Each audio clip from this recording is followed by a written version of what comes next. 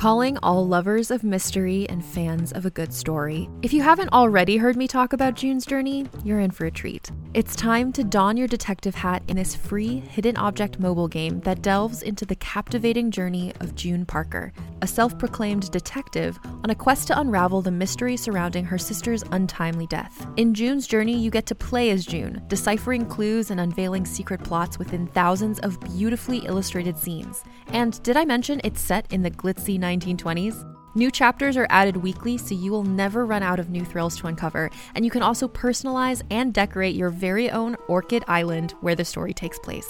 How sharp are your detective skills? Find out when you download June's Journey on your Android or iOS device, or play online via Facebook Games. Your detective journey awaits. Another day is here, and you're ready for it. What to wear? Check. Breakfast, lunch, and dinner? Check. Planning for what's next and how to save for it? That's where Bank of America can help. For your financial to-dos, Bank of America has experts ready to help get you closer to your goals. Get started at one of our local financial centers or 24/7 in our mobile banking app.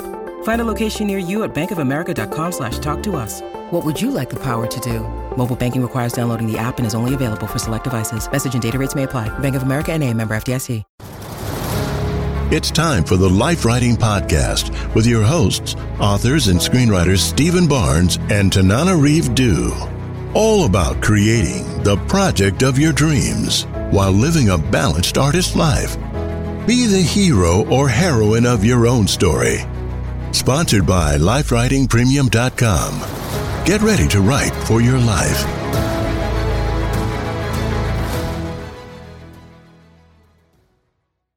This Best of Life Writing episode originally aired on May 22nd, 2022. Welcome to the Life Writing Podcast, where married authors and screenwriters Stephen Barnes and Tananarive Due talk about writing during stressful times, breaking into Hollywood, and balancing life. Every week, as you know, we share more tips on how to build a better life while you create your dream projects. And as you know, just a single sentence a day gets you started. Life writing is the application of the tools of writing to life and the tools of life to your writing. Yes, so here we are with another podcast. Great to see you, darling. We had a good meeting this morning about a bunch of stuff that we will have. There was a little bit of this, but that's okay. Can't be afraid of this. A bit of what?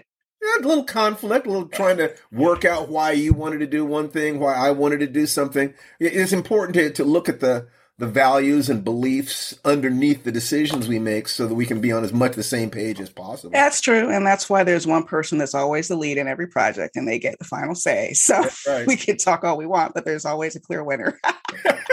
So, in any case, super excited about today's guest, Akela Cooper. Yay! And we'll tell you a little bit more about her a little bit later. But first, a quick catch up. It seems like we only recorded a podcast 2 days ago, honey. Yeah. So I don't. We need to start stacking these up a little bit, so we're taking more time in between them.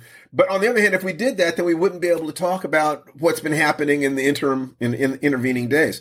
Sure. So in the intervening days, what are the things that jump out to you? What have you been doing, hearing, reacting to in your life and career?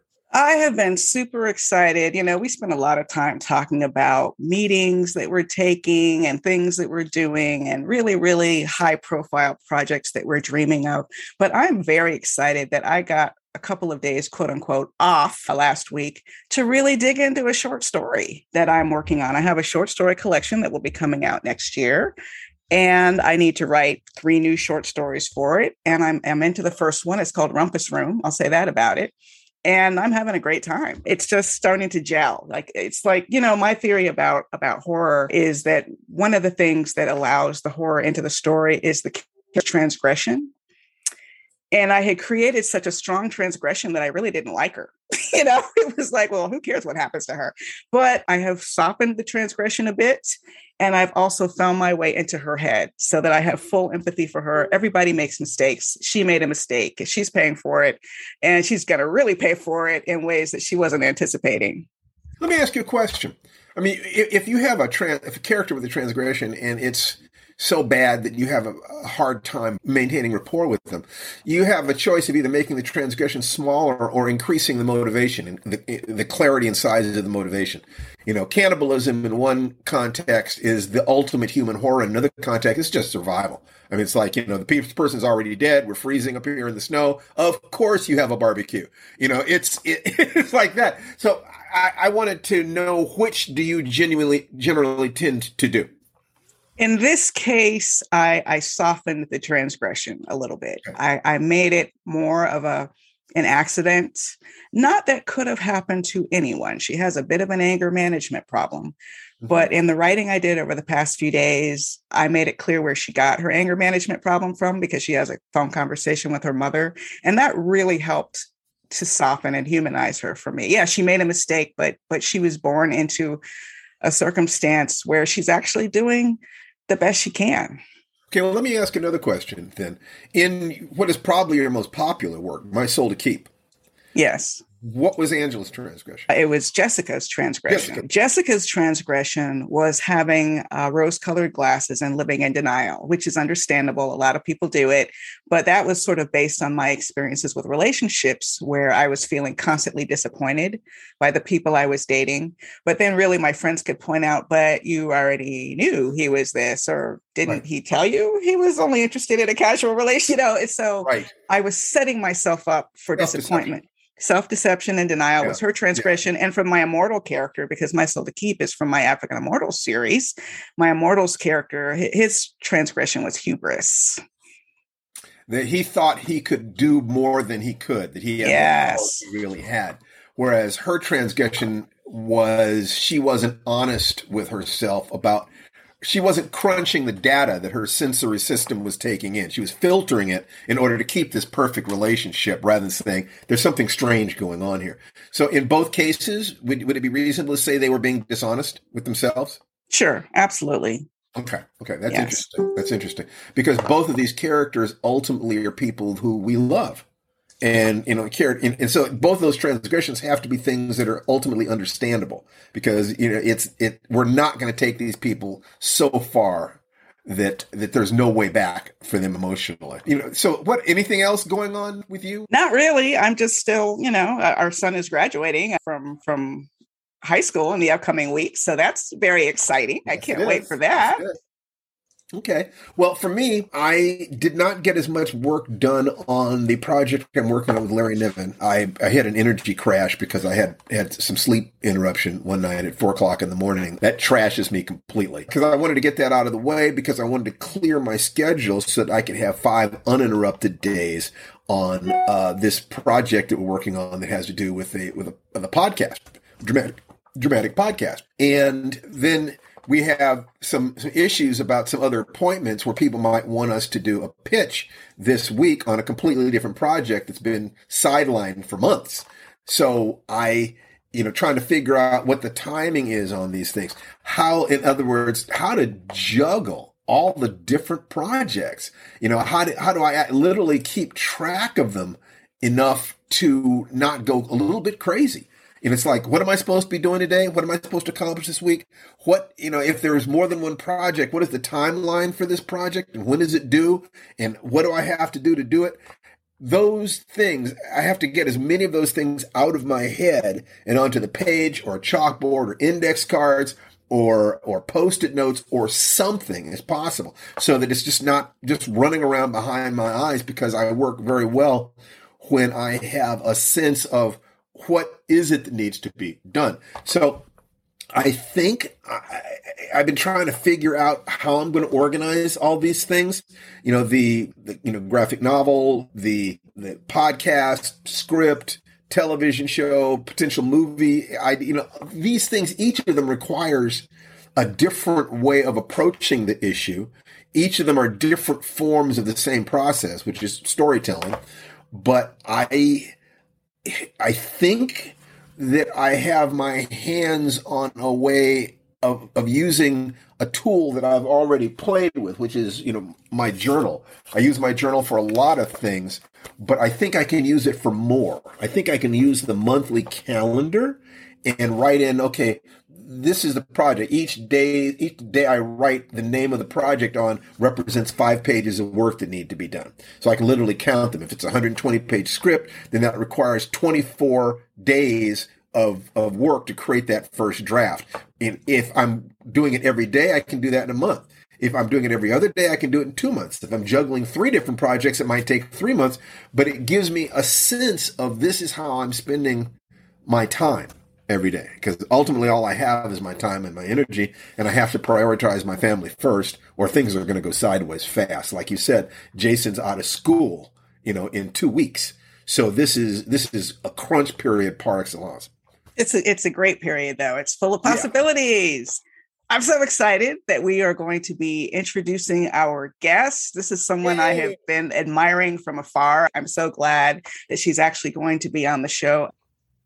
Akela Cooper is the executive producer of the new Paramount Plus series Star Trek Strange New Worlds.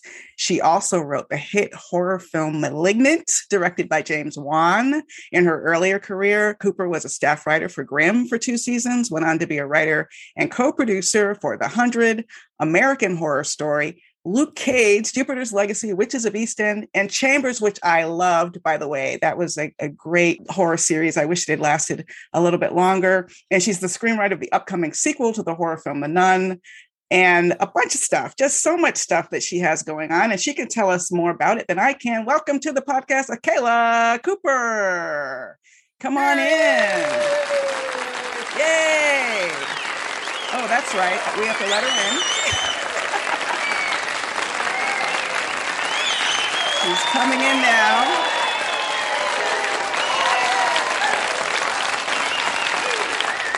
There she is. There she is. How are you? I am well. How are y'all? Doing well. Very well.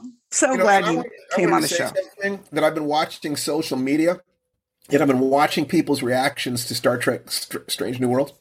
And one thing I have been hearing people saying over and over again is it feels more like the Star Trek they grew up with than anything that has been done since Deep Space Nine.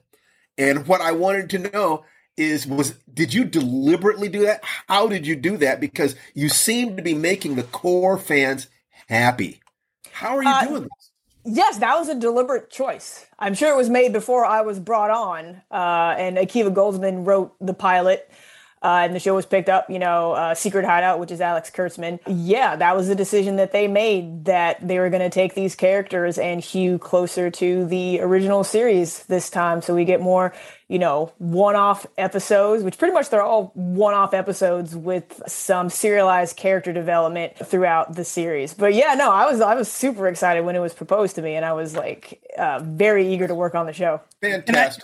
I have to say, I watched the pilot today, full disclosure, but I was hooked, and I watched part of the next episode too, even though I was only going to watch the pilot. And I had heard people talking about their emotional reactions to seeing Uhura, young Uhura in particular. And I was like, okay. But then I saw it and immediately tears in my eyes. Like every time she came on screen, tears. I was like, what's going on with me? And I'm thinking maybe it's because I grew up watching that original show and I had a Black woman give me permission to envision myself, as part of a Starship crew, just as a matter of course, growing up, and how meaningful that was to me. Or I teach it a little bit in my Afrofuturism class. It's so interesting that Nichelle Nichols was playing Uhura at roughly the same time. You had these Black women behind the scenes at NASA, the Hidden Figures ladies, literally helping us go into space at a time when my parents were agitating and fighting and risking their lives for just basic citizenship rights, the right to vote, the right, and how meaningful that imagery was. We didn't know about the Hidden Figures, but we knew about Lieutenant Uhura. Have you noticed this reaction to Uhura too? Yes, it was a reaction that I had to Uhura and to Geordi LaForge and to Captain Sisko, who is once he went bald and grew that goatee, is there's a captain who looks like my dad, right? In the future running things. It was revelatory to see that. And I talked about this when we did Star Trek Day last year, how important it was for my parents, especially in my generation, to know it's can we curse on this? I forgot to ask. Yes, you can. Giving an explicit warning. Curse away. For all of us, it's like, it was important to know this, like the shit you are going through now pays off. Even though it's like, it's in the fantasy and it's in the show. Cause at the time it's like with science fiction, you rarely got to see yourselves in the future. Like Black people were not in the Jetsons. We were not in the Flintstones. So it's like, we're not in the past. We're not in the future. Where are we? Right. We're like in this, miserable, hard present, for my parents' generation. And to like see that, and it's like, no, it's like the world gets its shit together. You've got Russians, you've got the Japanese, you've got a Black woman on the crew. Like an interracial kiss doesn't mean a damn thing in the future because it's like, wasn't when it aired, but it's like in the context of the show, it's like commonplace. Nobody cares. Right. So yeah, it was kind of like that subversive message that's just like, there's a future for all of us where there is no more strife. You just got to keep going and you can get there. Like, hopefully at least, younger generations, which, we were doing this show in the summer of 2020. And so for that, it was also kind of frustrating for me and some of the other writers of color on the show. It's like, this shit is still happening. We're still going through this. And it's like, but at least we can, point to Star Trek. And it's like, no, we're still going to give people that light at the end of the tunnel. And that we will get through this and we will be, better for it. Yes. You have to have come across people accusing you of being too woke. It's like it cracks me up when I heard that directed at Disney, who during the entire 20th century never had a single Black animated human being in any of their animated films in the entire 20th century. And nobody even noticed that. But if you have diversity now, then they're being woke. So clearly they're preferring literally to remain asleep.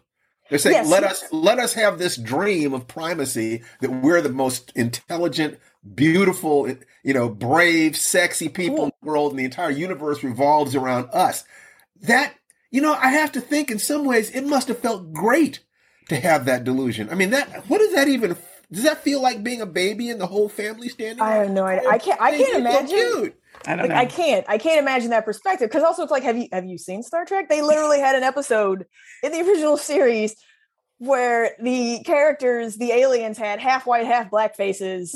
Yes. And it was all about, it's like, if anything, the original series was like, I don't want to say preachy, but it's very obvious. But both of those aliens were played by white actors. Yes. Had one of those aliens been played by a Black actor, that's how they would have done that today. And then people would have been complaining that it was woke. It's like they were still talking about racism within the context of the future.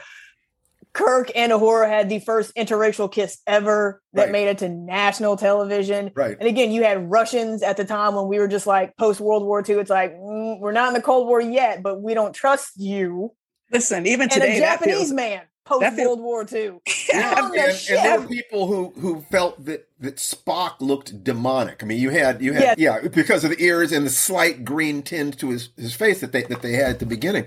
So it was seriously bucking what had been on television before that period. Can I say it would feel edgy having Russians on the bridge now? It did in the present day. Yeah, it really would. It really would. Unfortunately, everything old is new again in that sense.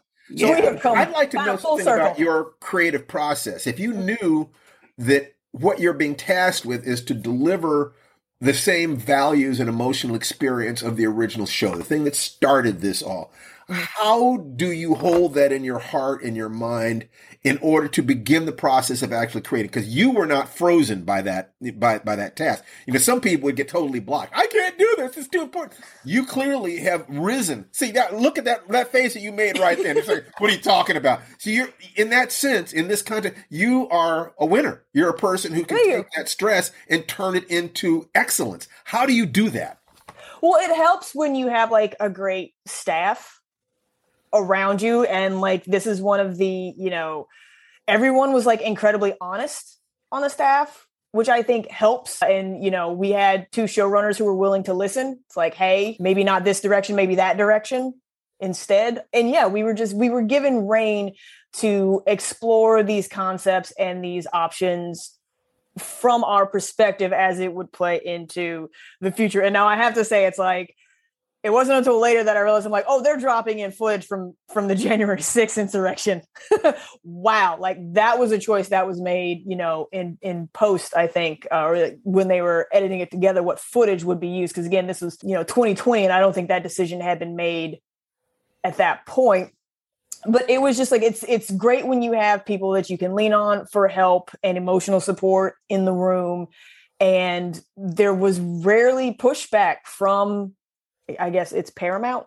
It was CBS All Access when we were there. Right. Now it's Paramount Plus. Yeah. I call it, I'm talking about the corporate, like corporate. Yeah. Yeah. Like, I guess it's Paramount. And they let us explore these and they let us do what we were going to do. So kudos to them. But yeah, it was never one of those. I'm like, we can't do this. I can't like sit at my keyboard and write this. It's like 103, which airs this Thursday. I wrote with Bill Wolkoff, and just as like a writing partner. Like we're not normally writing partners, but like a lot of people were paired up this season. Like, yeah, no, it's very easy to talk to him. He's a white guy. Very easy to talk to him about like, what we needed to put and not put in our episode. And that's all I can say about that right now until you guys see what the context is. But we do kind of touch on, prejudice in the Federation in our episode. So yeah, it was like, I don't want to brag, but like, yeah, no, we had no problems.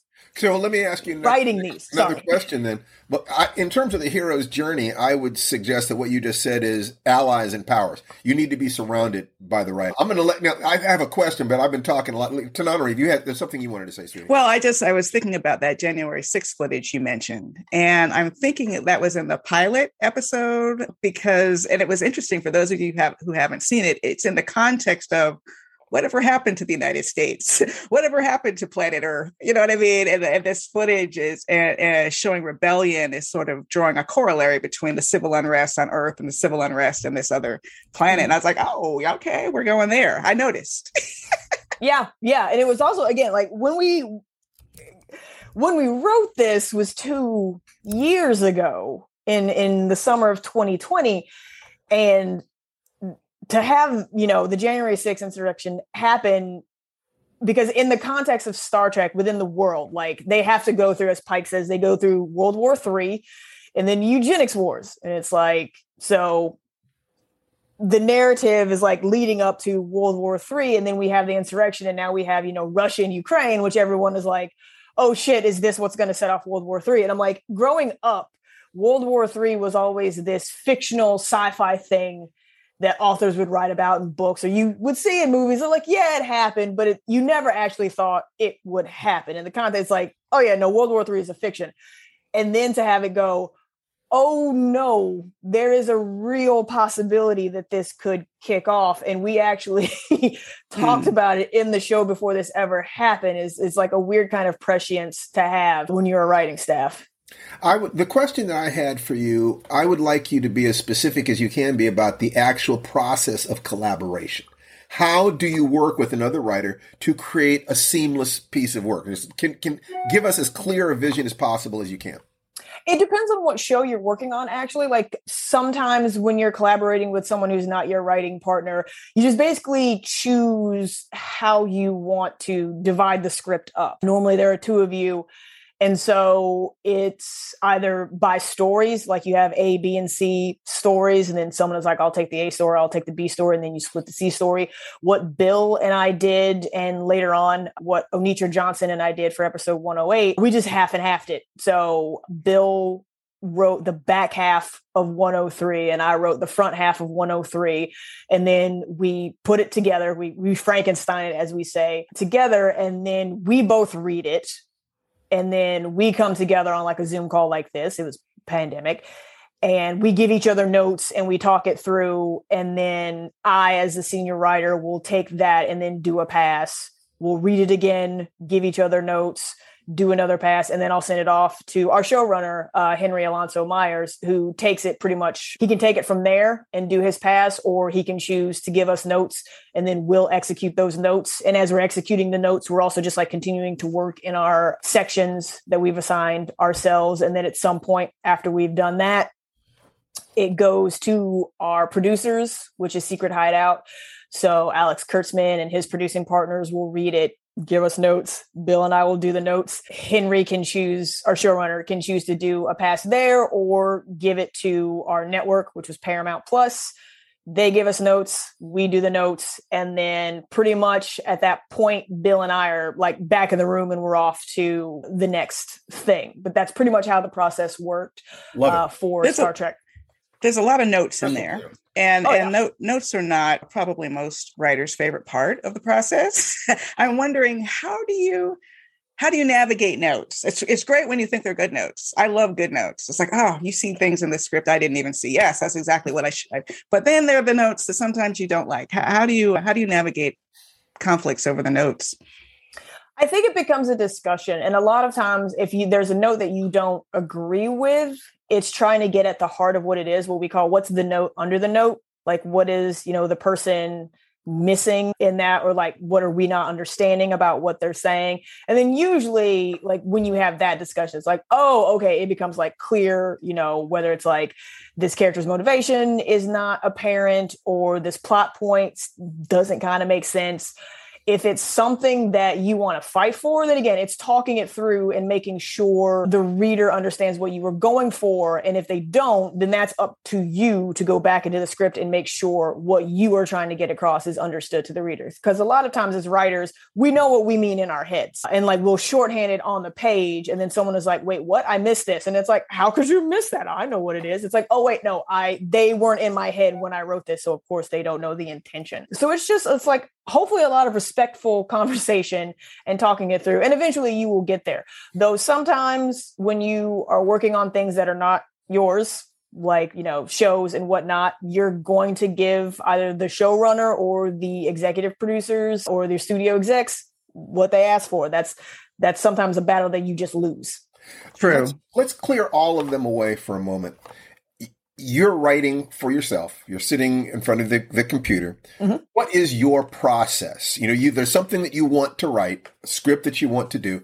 What do you go through internally or externally to set yourself up to do the best work you're capable of doing?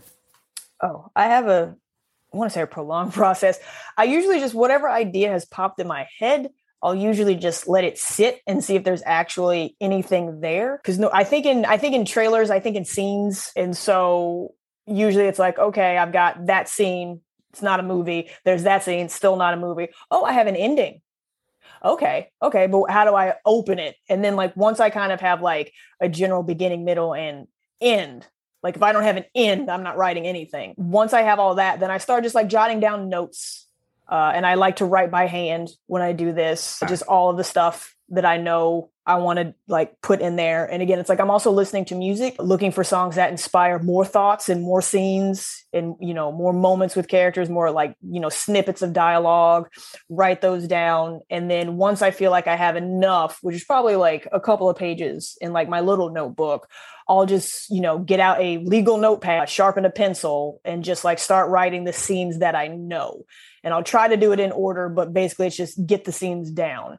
Once I have that, I'll put them in order, leaving like gaps in between the scenes where it's like, I don't know what's in between this and that, or I don't know necessarily how Act 1 is going to end. And I just keep filling it in up until I have a general idea of Act 1, Act 2, Act 3. And then I'll go back and get a new notepad and a new pencil, and then I'll start writing the outline by hand. And I do that because I find writing by hand helps me generate thoughts as I'm writing, whereas typing doesn't necessarily do that. And it's also, like you're just staring at a screen. And so I'll handwrite the outline. And once I have that, then I'll type out the outline and see if anything new comes in there. And pretty much once I get to the script, I try to have as much as possible in the outline. So I don't have to do too much thinking in the script, just get on the page and let it flow and know where I'm going. And then write the draft, send it to a friend or my reps for feedback, and keep hammering it from there. That is fantastic. I love that you use the legal pads. Mm-hmm.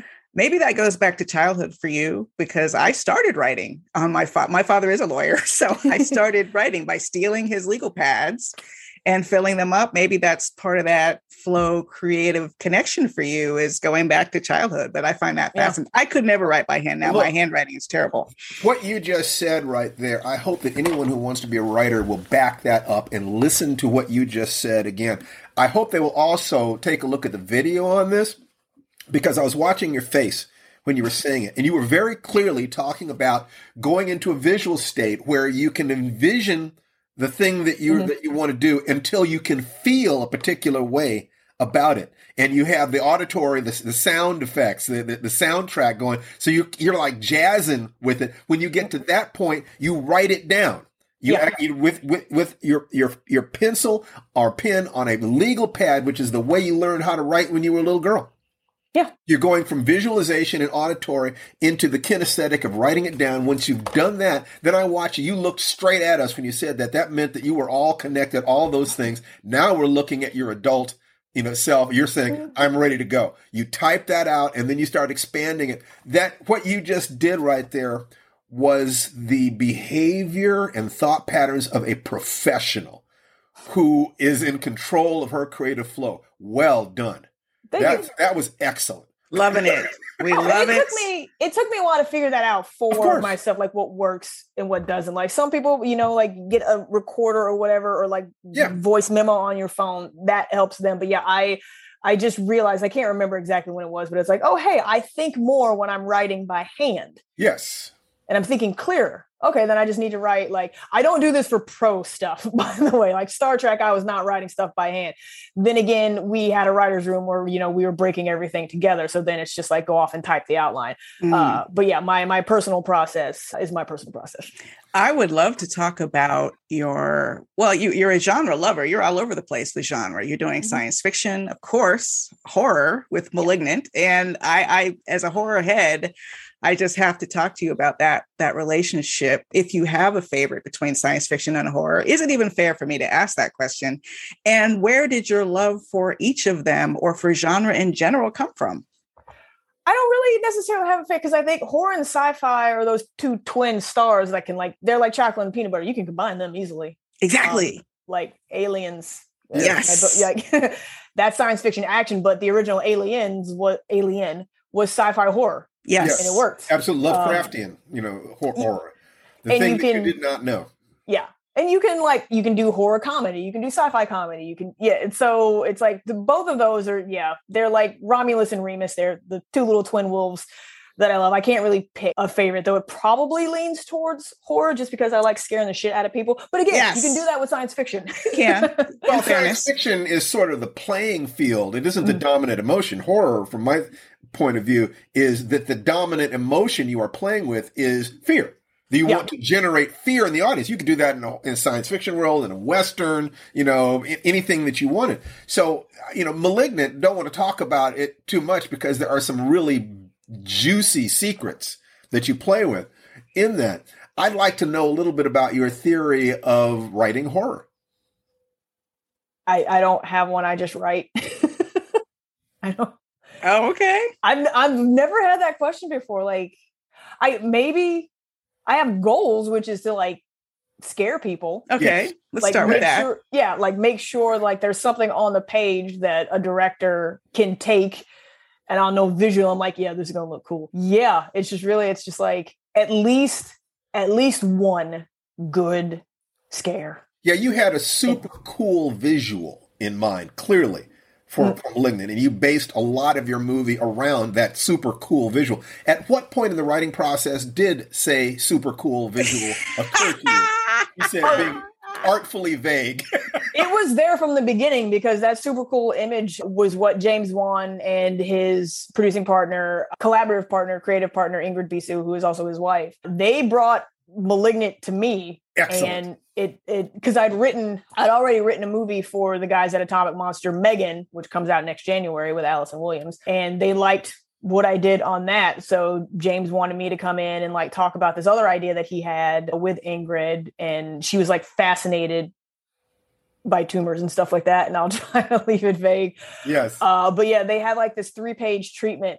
And they knew that ending, they knew it, not the specifics, but they knew that the reveal was going to be there and it was going to be violent. And the reveal was what it was going to be. And so I took that ball and fleshed it out and ran back down the field with it and gave it back to them. And so they hired me to write the script, because I also tangentially had experience with someone who had something similar. Going on. Yes. Yeah. Really? So I knew off the bat what they were talking about when they gave like the terms and everything. I was like, oh yeah, I'm familiar with that because I had a friend. Excellent. Wow. Sorry to hear that. Did you Oh no, she's fine. Oh, good. Because that could have gone a lot of ways. Did you love horror as a kid, watching movies, reading books? Was that something that your parents or people around you? It's obvious. Look at her face when she talks about it. She gets younger when she talks about it. That evil little girl inside her is like, yes.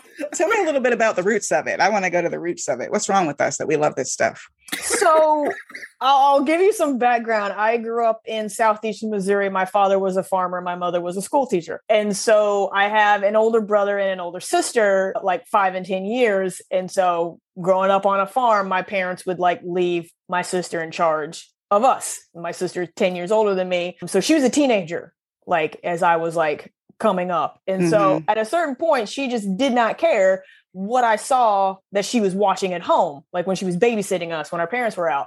So my first real memory of a horror experience was like walking downstairs and coming around the corner into the family room, and she's watching Hellraiser 2.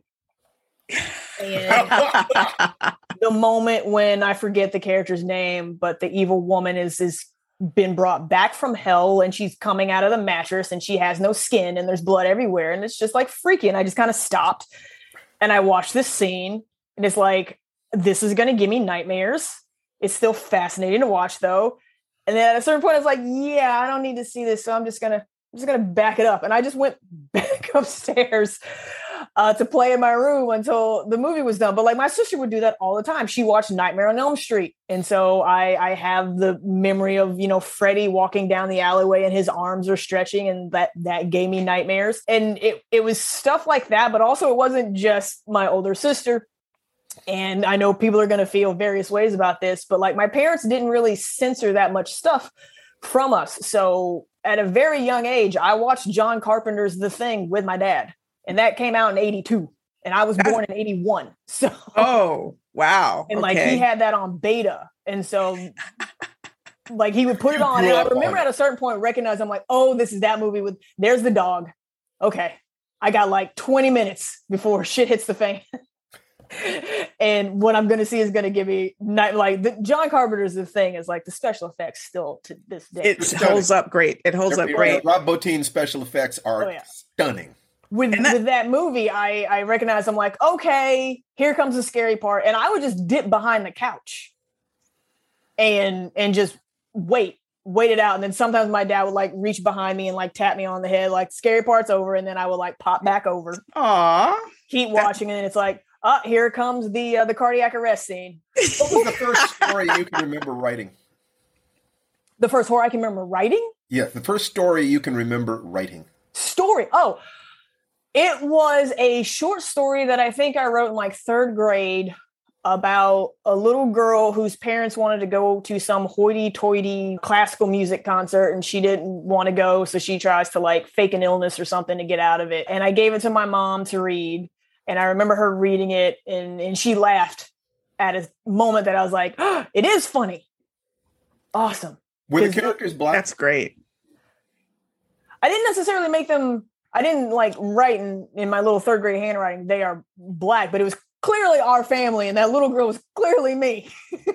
Got it. I didn't specify that they were black, I don't think. But my mom laughed, and I was like, oh, I might have a knack for this writing thing. Okay. And then as I was growing up, like English was my favorite class. And I had a white grade school teacher, Mrs. Palmer, shout out to Mrs. Palmer, who like when she would give us writing assignments, like creative writing assignments, I loved it. And like I excelled at it. And she asked to keep my work, which she then used subsequent years to like show her students is like, when I give you this assignment, this is what I need you to aim for. And to have like a white woman outside of my family go, oh, hey, your stuff is good. Can I keep it and use it as examples? It's like, oh, I do have a name for it. Not that I didn't love my mom, but at a certain point I recognized I'm like, my mom's my mom. Validation. Sense that somebody outside your family who has no obligation to love you or support you sees you and wants what you've got. That's critical. It's critical for us to find those mentors. It is. And usually they're English teachers. Mine was Mrs. Otterness, English teacher. She saw me and it made all the difference in the world. Mrs. Harris, 5th grade, let me read my stories in front of the class. So I had to get up and like read the stories in front of the class, which I'm just like, do I really have to? It's like, yes, they're good. It's like, oh, well, that's so great that you got that validation and support so young. And, looking at, you studied creative writing at college, then you went on to study screenwriting and film at USC, from what I understand. Yep. How would you say the industry has changed in the past 10 years? And hearkening back to Steve's question about race, because I know oftentimes coming up in television and movies, you're not writing Black characters, and now you're having some opportunities to write for Black characters. What kinds of changes are you seeing in the industry as they impact you and your work? I will say, like, in the last 10 years, unfortunately, it's gotten a lot harder, especially for newer writers to break in. Like, the kind of collapsing of the industry into IP makes it very difficult, especially for like newer voices, because there's only so many IPs that are people of various colors. And a lot of times, Marvel is going to hire someone who's kind of established already before taking a chance on a brand new writer. So that's a tragic thing. It's like the obsession with IP that's kind of stifled the spec script market, and that gives people those chances to like write their stories about themselves. But you do kind of have like breakouts. Like, I was really happy to see, Reservation Dogs FX, which finally, it's like I have like Native American writers who are friends who are just like, they'd been, struggling for years to get their stuff on the air. And it's like, once you have that one breakthrough, it's like, ooh, me. And I noticed that with like early on when I would pitch stuff, it would be white focused. And I was like, okay, if I get this, then, I'm going to have to like insert a Black character who hopefully does not die. Exactly. But that's the thing. It's like when you're writing for studio and, they bring you on to like adapt something or write something in-house, like usually they're going to take that script and give it to a director, and then it's out of your control. That was one of like the stressful lessons to learn early on. It's just like, oh shit, like I can do this, but then I have no control over what happens to this Black character in rewrites when it's shot. But as things went on, like I'll notice like there was the beginning of a wave kind of like pre-Get Out. But then when Get Out was released, it was a whole other thing where it's like, oh yes, Black-led horror and genre can make money. And it was like, great, because I have Black-led horror and I can pitch it now. But it's the thing where certain execs of certain hues, what they take from success might not be, oh, hey, we should give more people more opportunities to tell these stories. It's like, okay, well, Get Out was about Black trauma and suffering, and it spoke to a social consciousness. So even when I was in meetings with executives who were willing to hear those pitches, the first thing was like, so how does this speak to the Black experience? And these are white executives. Oh, what? Asking, how does this speak to the Black experience? And I'm like, well, I mean, it has Black people and their experiences. So, and the underlying, the note under the note is like, how is this what are Black people fighting through that we're going to see? And it's like, it doesn't always have to be. And I know you guys have seen it like on Twitter and all that. It's like, we don't have to have Black trauma stories every fucking time. No. Like, and there's a lot more to horror than, or lynching is horror, which is what I can't stand. So yeah, it's like our trauma stories and all Black trauma is about what white people did to us. And what in essence they're saying, tell us another story about how powerful we are. Yes. Ooh, he said it. That's right. Even when we're not there, I'm going to get that as an applause.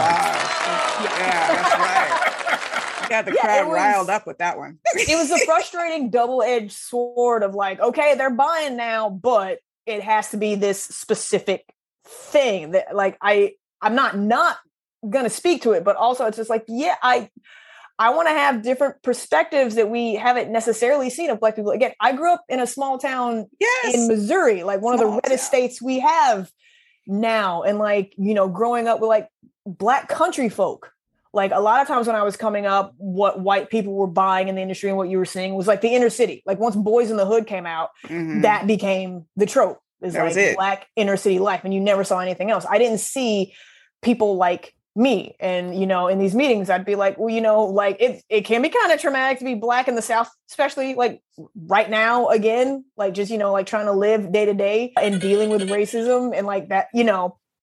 But yeah, it was, they wanted the specific, like, ooh, is this person, why do I need that?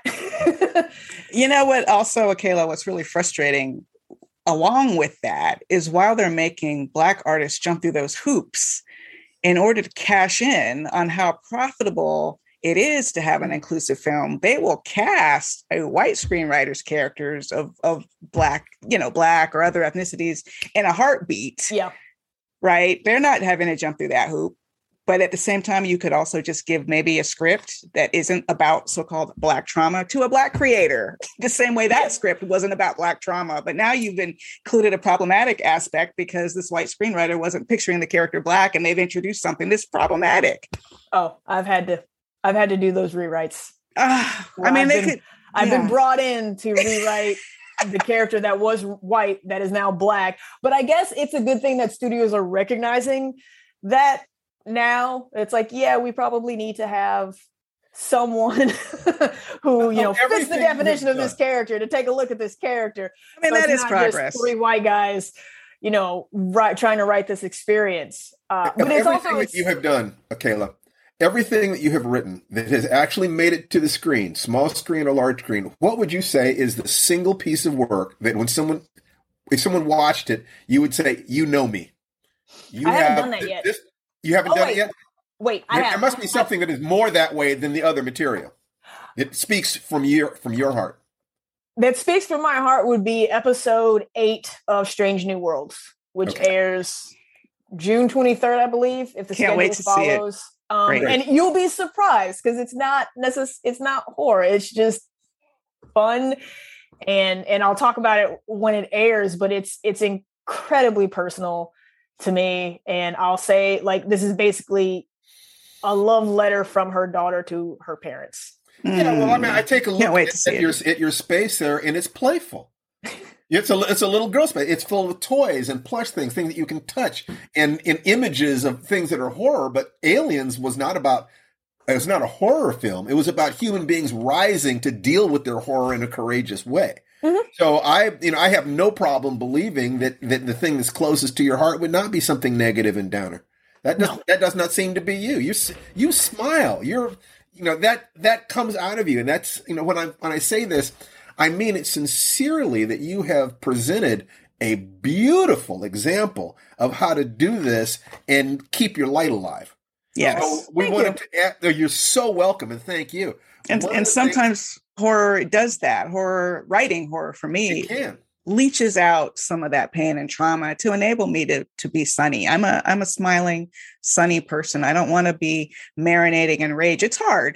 It's hard not to marinate in rage sometimes. But yes, it is. Well, how do you deal with the inevitable downturns emotionally? Just, you know, if you're creating and you're focusing, how do you protect yourself? What are your rituals of self-care? Sometimes it's like if I'm not working, and I've been working on this because I realized years ago that I am a workaholic, and I'm trying to like find that balance between, it's like, and I think it's also an American capitalistic thing where it's like, if you aren't working, you're not productive. And what are you doing with your life if you're just sitting there? And it's like, sometimes it's okay to just sit and especially as a writer, it's like taking a break and letting your brain do other things, whether it's just like vegging out on the couch or taking a walk or listening to music, hanging out with, it's like, you have to feel that creative well. And that's something that my mom she was like, don't get burnt out, and take a break, because you got to do things that help you feel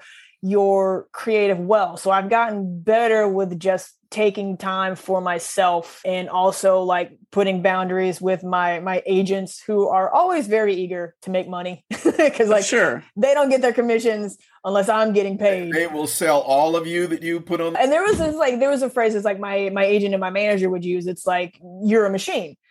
And early on in my career, I took pride in that. It's like, damn right, I produce material and I produce it, regularly, consistently. And now I'm just like, I don't want to be a machine anymore. I want to be a human being. And so I've been working towards, it's like, and again, I'm very lucky in that I have had that I can words are failing me now, just kind of like space out is what I was looking for. Space out jobs at this point. So I don't have to take everything back to back to back to back to back while also working on a show. And so, 2022, I was like, this is going to be the year where I just completely slow down. Like last year, I think I had like 11 projects in various stages. This year, I only have 8. Oh, which is complete. So. May I suggest a different metaphor for you, one other than machine? I think that you could be a garden.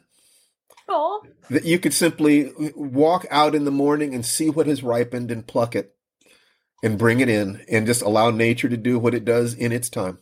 Yeah. You have planted the seeds. You're a farmer's daughter.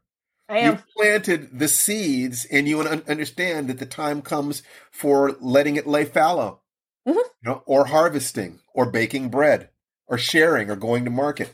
That in that process, you're not a machine. You're making me hungry.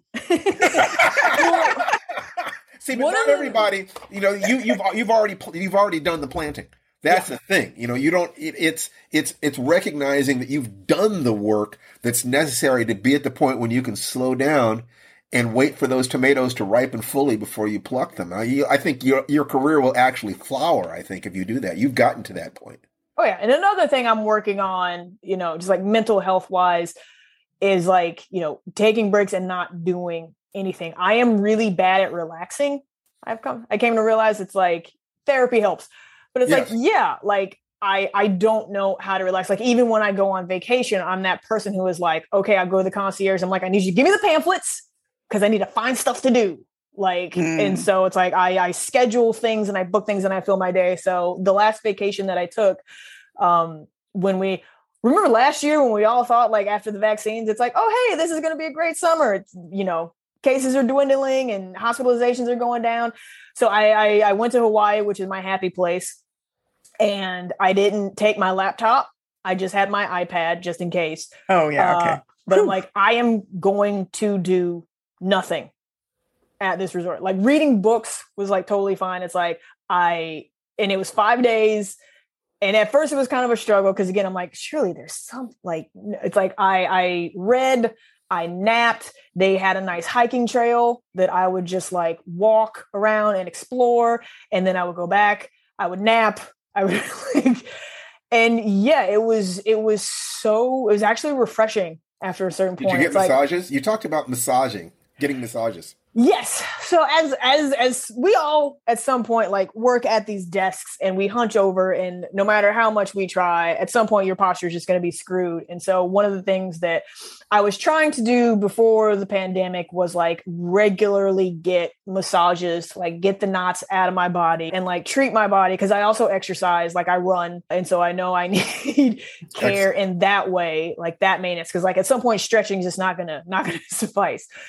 Pandemic hit, no massages. And so one of the things now that I'm trying to get back to is like find a place and find a space to like just get a regular massage. So I'm not as tense, even when I'm trying not to be tense. So that's one of the things that I know I need to get back to.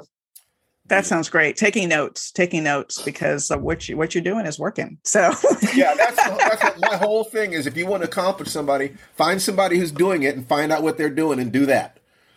Just really everything in my life. And so great talking to you, Kayla. Thank you so much. Thank you for having me. What were you about to say? I was going to ask, where do you want to be in 3 years? I would love to have my own show, which will be a genre show. That is what I'm working towards. I would like to actually create and produce my own show. And then with features, I'm actually in the process of pitching a project now that I am super excited about. So I hope we're able to sell this and I can write it and because it'll be really cool. Like it's a really cool idea. And there's some really cool deaths in there that I am eager to put, to paper and also see visualized. And then, just keep working on features and keep working in TV.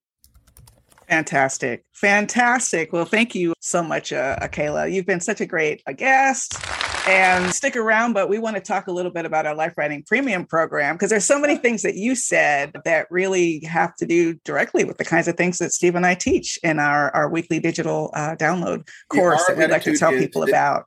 If you're prepared to promise yourself that you will write at least one sentence every day, if you will keep that creative space open to promise yourself that, we can guide you through finishing short stories and then longer projects and selling them and finding your way into career. And it comes from, the entire program came from interviewing people like Akela. I mean, seriously, and people who have succeeded, enough different people that we're able to find the commonalities in their experience. So every week we offer writing cues, audios, videos, homework. Just every week you'll hear from us, and then every month we choose one student story and we do a live Zoom hot seat, taking that story apart to show you how the principles of the hero's journey apply, not just to plotting or the process of writing a story, but also the process of having a healthy life. If you listen to Akela talk about not just the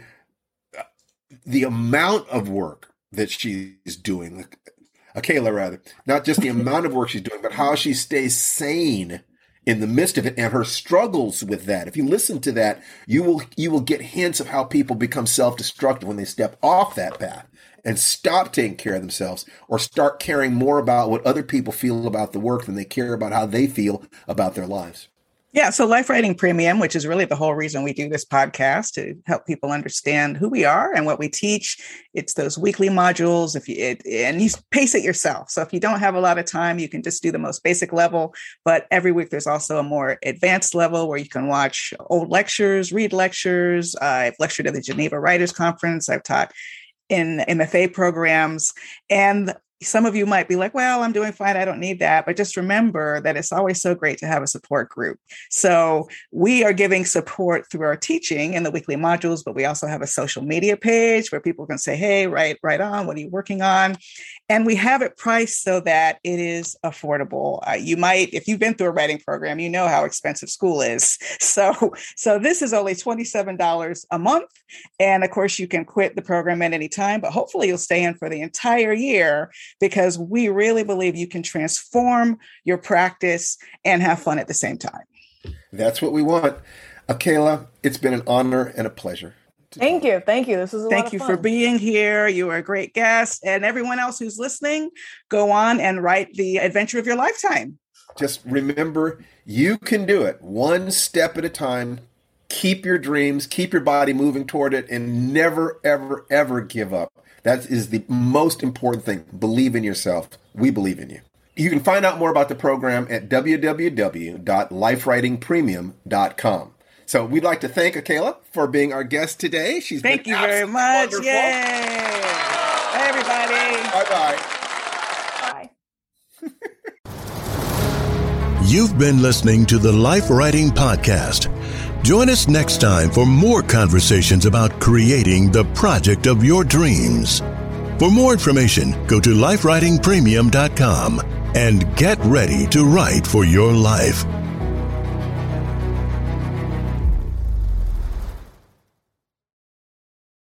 Hey there, it's Rachel Ballinger, and I am extremely excited to invite you to Rachel Uncensored. It's my podcast where I sit down and get real with my friends and celebrity guests, where we talk about all sorts of topics. And sometimes we might be under the influence when we do so. We cover things from personal stories to hot-button issues. And it's the only place on the internet you can find an uncensored version of me. It's a side of me that you might not have seen before because it's not the most family or brand friendly. But don't worry, I'm still sort of slightly a decent human being. If you're intrigued, then make sure you check it out. New episodes drop every Wednesday. You can find it on Apple Podcasts, Spotify, or wherever you listen to podcasts. Trust me, you won't want to miss out on the fun and candid conversations we have here on Rachel Uncensored.